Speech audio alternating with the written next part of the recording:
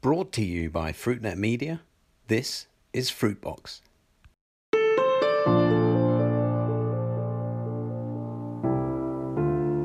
Hello and welcome to Fruitbox, FruitNet's series of conversations about the fresh fruit and vegetable business with me, Chris White. Every week I talk down the line from here in London with people from across the world of fresh produce about some of the biggest issues they face today. I want these 15-minute conversations to give you the best insight into how to do better business in fresh fruits and vegetables. Now, today I want to talk about taste. A few months ago, we looked at the subject of taste from the reference point of strawberries, and today I'd like to look at taste and tomatoes. I have many conversations with people outside the business about taste and tomatoes, weirdly enough. They always tell me that tomatoes taste of nothing nowadays. And I tell them about all the work the business has been doing over so many years to push the taste of tomatoes, to improve the taste of tomatoes that they grow and they market. And that taste is actually very often their number one priority. So why isn't this message getting through, and what do we need to do? To discuss this with me, I am delighted to be joined down the line from her offices in Belgium by Synove Johansson, the Business Development Manager of Hoogstraat, and one of the largest producers of tomatoes and berries in Belgium and in Northern Europe as a whole. Synove, welcome to Fruitbox. Thank you, Chris. Delighted to be here with you. Now, you've recently done some very interesting consumer research on this issue of taste, this very specific issue of taste as it relates to tomatoes. Tell us some more of what you've found, Synove. Yeah, sure, Chris. I mean, taste as such has always been a priority for us here at Hoogstraat in all our produce, not just in tomatoes. And it starts with, of course, testing of varieties throughout production, growing, harvesting, quality control. Through every step, every process, it remains a priority, both quality and taste. And I mean, for us, quality and taste are important because it is the best way to maintain consumption, which is what we want. So talking specifically about tomatoes, indeed, I actually come across the same perception as you do from time to time. People think not all tomatoes have taste, and especially larger ones sometimes tend to be seen as more tasteless. And you're right, though. A lot has changed in the category in the last 15, 20 years. It's been a massive change. I mean, if you just look at what's available on the shelf with a retailer today, you see an extremely broad selection of colors, taste, price, size. Every shape and size is available. So in that sense, the tomato category is no longer what it was. And to be clear, I mean, there are a lot of tasty tomatoes available on the shelf in the retailer today. We shouldn't forget that. And I think one interesting aspect is the snacking segment, which is actually a new section in the tomato category. And not just in tomatoes, there's carrots, there's cucumbers, there's peppers. And we all buy them for our kids and ourselves. And it's actually a new, consumption moment within the category. And I give them to my kids in the lunchbox. They're here next to me chatting to you. There's a bowl of tomatoes at home on the bench. And we all snack on them. And we know that if they're tasty, we take them, we eat them, and they disappear and they're gone. And it's because they are tasty. And that just shows how important it is that taste is actually part of the product. But back to the research we did. It's some research we did in Sweden, specifically focusing on consumer behavior and perception, and specifically looking at the perception of the consumer of the tomato category. And this is part of a bigger picture here at Hoogstraat. We've done similar research in the past in other countries, in Germany and Belgium. And taste is actually something we also evaluate an ongoing process together with Wageningen University. New varieties are investigated, looked into, measured, graded, and also current varieties and what's available in the marketplace gets evaluated on a very regular basis. So interestingly, the consumers do differentiate on taste. They do see that there is a difference in taste in tomatoes. Some are more tasty than others. And if you look at it at a high level, generally speaking, and I think most of us would agree with it, is that on the vine tomatoes tend to have more taste than tomatoes which are so loose. And also smaller tomatoes are perceived as having more taste than larger tomatoes. So high level, that is how the consumer sees it. Interestingly, perception is also that local tomatoes are tastier than imported ones. Or should we say better than imported ones, maybe? because it's about more than just taste in that aspect. Food miles comes into the equation and other things. At the same time, there's a lot of choice for the consumer, and maybe too much, because to some extent, there isn't enough differentiation between the different SKUs on the shelf today. So in that sense, the consumer is sometimes left thinking, which tomatoes do I choose and which ones do I buy? And I'm sure your friends will tell you the same thing. What do I buy? So one of the interesting things that came up and what impressed me personally is how some of the consumers kept mentioning one specific item. And despite this being a relatively expensive item, at least in the mind of the consumers, a lot of them referred to it as always having taste, which is clearly crucial for them to buy it again. And here the consumers, which had previously put, should we say, taste and origin, sustainability as key criteria for buying a product or not, to some extent forgot about those criteria and said, we buy this product because it tastes good every time. So simply put, in that sense, taste becomes the most important criteria for actually buying a product, which is what we all want people to do. So taste equals repeat purchase. It's my personal conclusion at that level. So yes, as consumers, we want local produce. We want to be British in your case, maybe Belgian in my case, or Swedish in the case of the research. We would like it to be organic, sustainably produced, sustainably packaged, and we would like it to be cheap. However, when we know it tastes good, all of these other requirements become less relevant. So in that sense, to answer your question, Chris, a lot has changed in the category, but there are still tasteless tomatoes available, if you can put it like that, unfortunately. There certainly are. That's very interesting research and some conclusions that you've come to. So these shoppers in Sweden, they've connected a very specific product with better tasting tomatoes. They like the taste of, let's say, a certain brand of tomatoes and have gone back to buy more. So that's kind of obvious. It's not so surprising, surely, is it? No, you're right, Chris. It shouldn't be that surprising. However, that is not what your acquaintances beyond the fruit and veg section are telling you. They're telling you the opposite. And I think in general, we all know that this is not always the case in the fruit and veg section. There's a lot of variability in produce. We don't always know where it's coming from. So in that sense, for me, the main take out of the research was that when consumers do recognize a product which is consistently good, they appreciate it. So it's important for the consumer to know that the product is good and that they can recognize it. And once that is the case, they will actually buy it again and again. And this, Synnøve, is where I guess the branding issue comes in, isn't it? I mean, that's what brands are supposed to do. They set up a promise, they deliver on a promise, and they deliver on this promise each and every time. So kind of what's the difference here that you're finding, if any? No, you're right, Chris, again. I mean, that is what a brand should be, a reliable product which you're happy with time and time again. And I think for me here, the brilliance was that the consumers didn't perceive this to be a brand. So, I mean, one of the questions in part of the research was actually to the consumer to name the fruit and veg brands they're familiar with.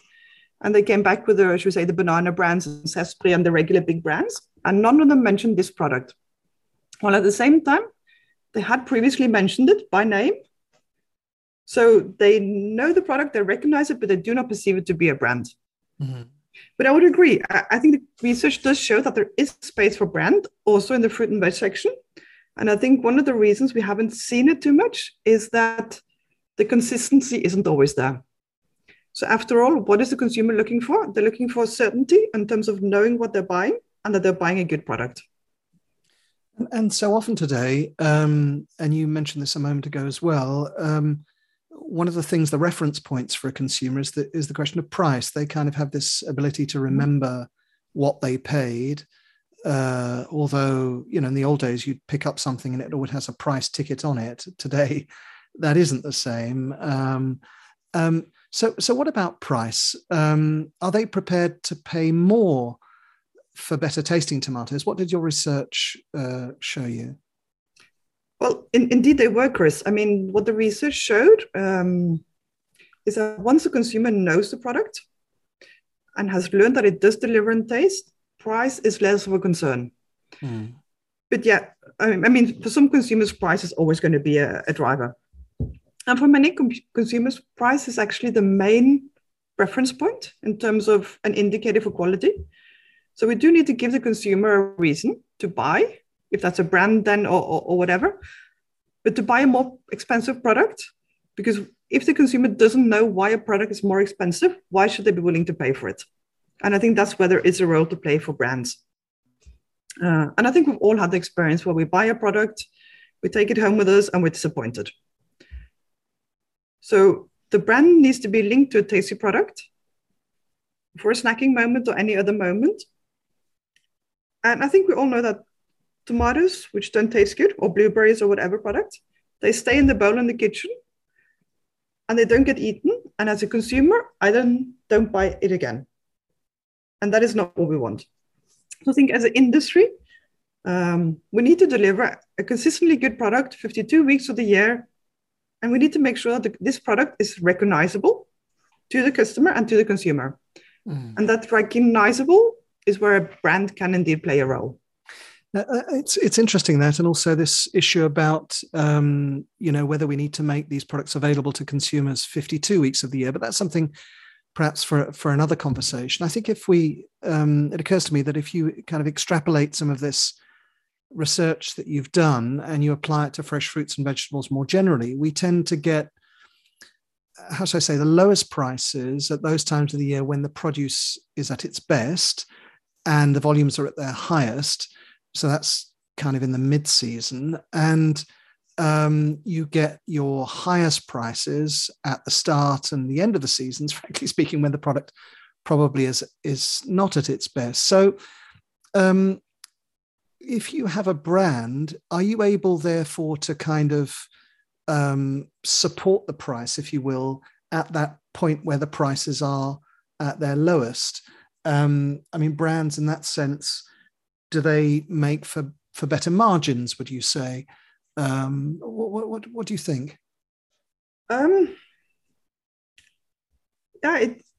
think, first of all, what we do need to make sure is that the product that we deliver is a good product and is in line with expectations of the consumer.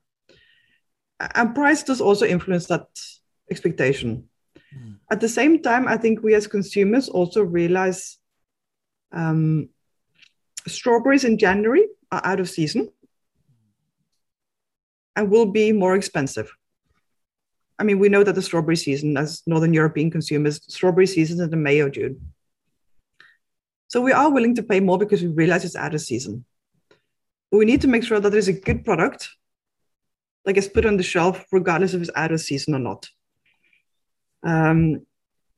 So I think, again, as a consumer, if you have the experience of buying something which is overripe, underripe, brown, it has a detrimental effect. And I mean, looking at my own example, I've got some blueberries in the fridge. They're still there from last week because they had a sour taste and no one's eating them. And to be honest, it's going to end up being food waste, which I hate. But I also see in my own behavior and my kids' behavior, we're not eating it because it's not tasting nice. So yes, you're right. Seasonal product is normally at its best. And I believe there is room for this. And the consumers are also saying it. They don't always know which product is best when. They don't always know which tomatoes to use when. Why should I buy which tomatoes? So I think there is room for, and I probably also need to educate the consumer and to inform the consumer. What is the best use of which product and when should you buy which product? And some retailers are doing it to a limited extent, at least. Yes, basically consumers don't always know what to buy, what is the best product. So I think here retailers have a big role to play, both in putting good produce on the shelf and also in terms of communicating with their customers and consumers. And as a sideline to that, actually my daughter asked me, Mama, can you buy some more clementines? Of course I can. I'm happy to buy fruit. But she wanted me to buy more because they tasted nice and they're all gone. So the fact that, of course, as a mother, I want my daughter to eat well. I wanted to eat healthy products. I'm in the fruit and veg industry. I wanted to eat more fruit and veg. But the fact is, she's asking me to buy more because it tasted nice. And I think that is such a crucial message that, of course, I'll buy more clementines. And I'll buy them regardless of price, to be honest. But you want more because it tastes nice and they're all gone. And the blueberries are still there.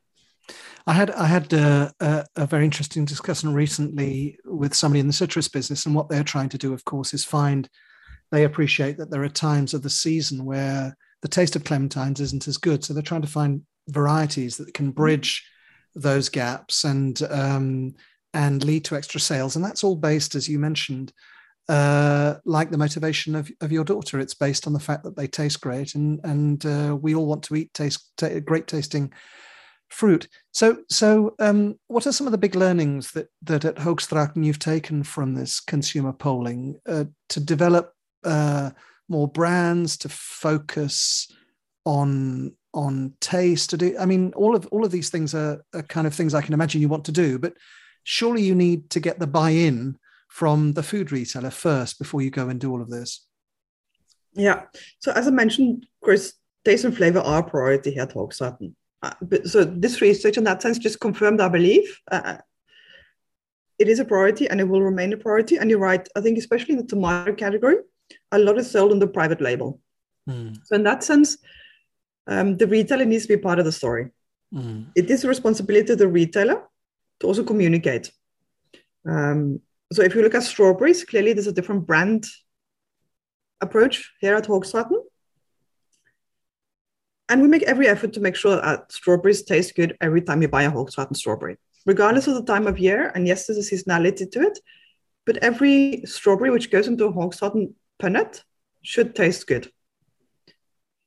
And we communicate this to our consumers. There's a lot of online advertising, marketing, trade campaigns, multiple channels, but it's a consumer brand. And in the strawberries, it's a different category. It's much less brand driven, which also makes it more challenging for us as a cooperative to communicate with the consumer. And actually, this makes me think about the episode of Fruitbox recently with San Miguel, with Juan Martin. And what I thought was brilliant about that was he was talking about promoting lemon consumption. He wasn't talking about promoting San Miguel lemons. So he wants to promote the whole category. At least that's the message I took out of it. And today I'm drinking lemon water here at the office. So it's worked for you too. It reminded me about that. So yeah, I'm drinking lemon water again. So what we have recently done here at Hoogstraten to reinforce the message actually, and to keep our customers, i.e. the retailer, informed, is to invite, should we say, the more local ones who can come here within COVID restrictions. And we've invited them to a taste day for them to come here to taste the current varieties that we're doing, to remind them what we're doing today, as well as to look at varieties which we are testing, which we are trialing, which may never make it to large-scale production, but also just to have the discussion with them. Why is this a better product? What is the taste? Is this something you want to do in the future? To show what we're busy with on taste and to have them taste it and feel it themselves. So yeah, at the end of the day, I still believe that what we all need to do throughout the complete chain, from the grower, from the seed provider to the retailer, is actually to provide the consumer with healthy and tasty produce in order to ensure the repeat purchase. Because at the end of the day, the consumer comes back for more produce because they like the produce. And taking the example of my daughter wanting clementines, of course I want to have her eating clementines rather than biscuits and sugary snacks. So in that sense, I truly believe that taste is the best way for us as an industry to support that growth in consumption that we all want to see.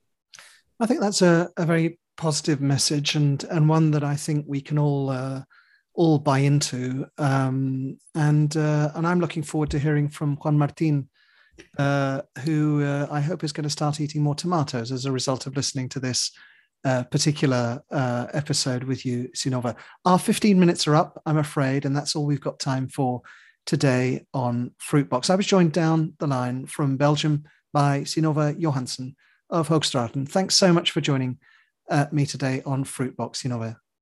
Chris, thanks so much for having me. It's always a pleasure to talk to you. So you can find today's conversation with Synova and the many others I'm having here at Fruitbox on our website, fruitnet.com. I share every episode of Fruitbox on my profile on LinkedIn, so do connect with me there too. Post any comments you have on what you hear, and do reshare my post with your followers as well. And don't forget to let me know what issues you want to hear discussed here on Fruitbox. Stay tuned and continue to make Fruitbox your regular listen. That was Fruitbox, and this is Chris White. Thank you so much for listening. Goodbye.